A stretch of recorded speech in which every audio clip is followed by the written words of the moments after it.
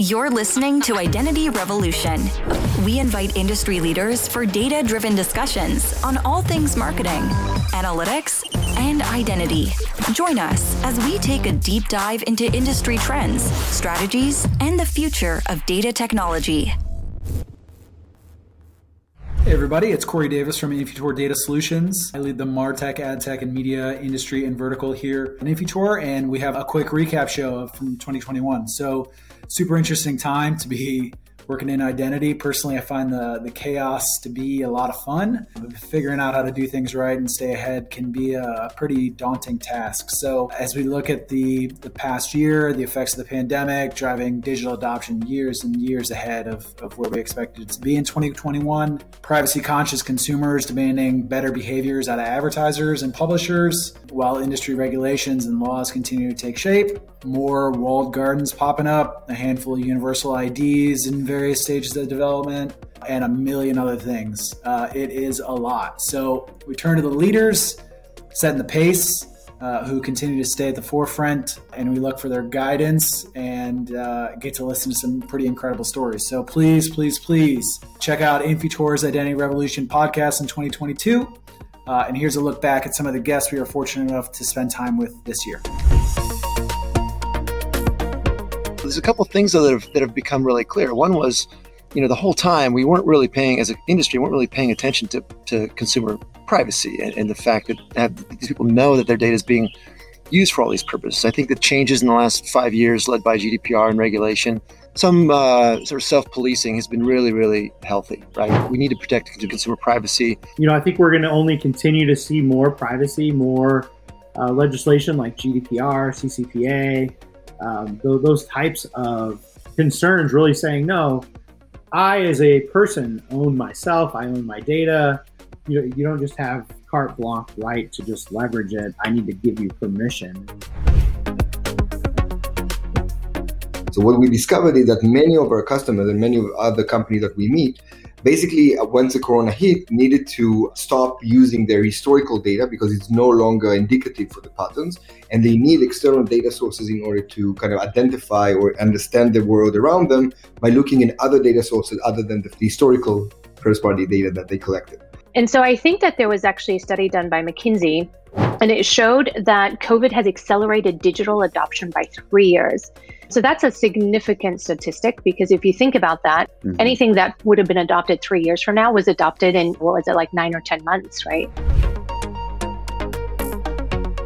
Pretty much anyone with fairly basic programming expertise now has the opportunity through open source libraries and publicly available tools to get in and start doing some pretty hardcore data science. This is incredibly awesome and allows so many more eyes on good data sets. Now, the downside is that, it also creates a whole lot more bad analyses. What we're really focused on is providing actionable data.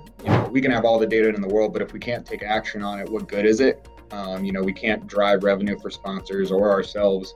So that's really been a focus of trying to get not only the quantity of data in that we want to go around and play with, but really just things that we can act on. But nobody really paid much attention to the quality of the data.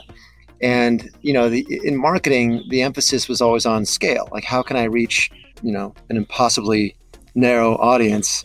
So what we've done is bring accuracy to the equation, right? It's not just price and scale, it's accuracy too.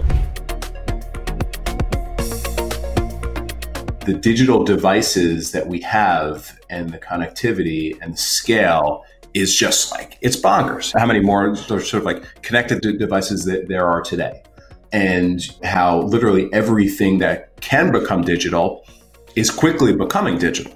So utilizing the data to understand the attributes of, either those clients that you want to attract or those employees that you want to retain or attract, and understanding who they are and what motivates them, what drives them, I think is critical to succeed in today's business environment. What I really want to know is why. Why are you purchasing certain things? Why do you go to a store on Saturday versus Sunday? Why did you buy this product versus this product? What are the cultural aspects of the things that you're buying? So for me, it's about the psychographics, so the enrichment of identities, if you want to look at it that way, to look at like attributes, who make you who you are. But I think there's a need for not only for more accurate data and more complete data sets, but also I think there's a growing conversation around the rights to use that data and how that data was collected. Is it ethically sourced so that the models that are relying on it, right, can be trusted, can be verified, and ultimately can be used widespread? Consumers are more savvy than ever, right? And they're not simply going to just give out their information for nothing or for no perceived value. I would say that the very much heightened public awareness of the inherent bias in data. There is no such thing as unbiased data. Every single data set is biased. It's a thing. And that's not necessarily a problem, but it's something that people need to be aware of and need to be taking into account when they're using it to predict the future.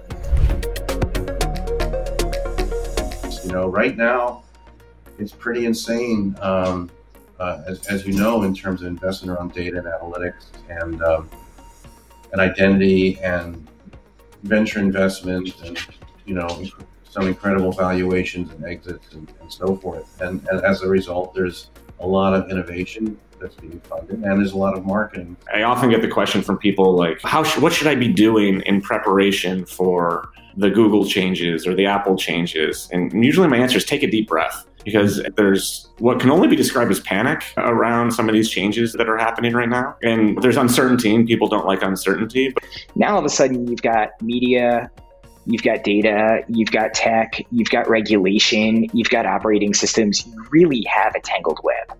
And I think what's really interesting about that is where there's chaos, there's opportunity.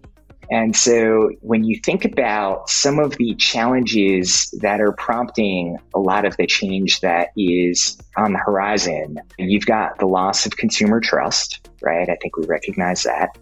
You've got changes in privacy and regulation.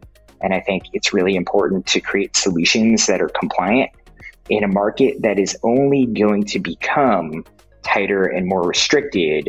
Audience, thank you for joining us, and we will see you next time. Have a good one.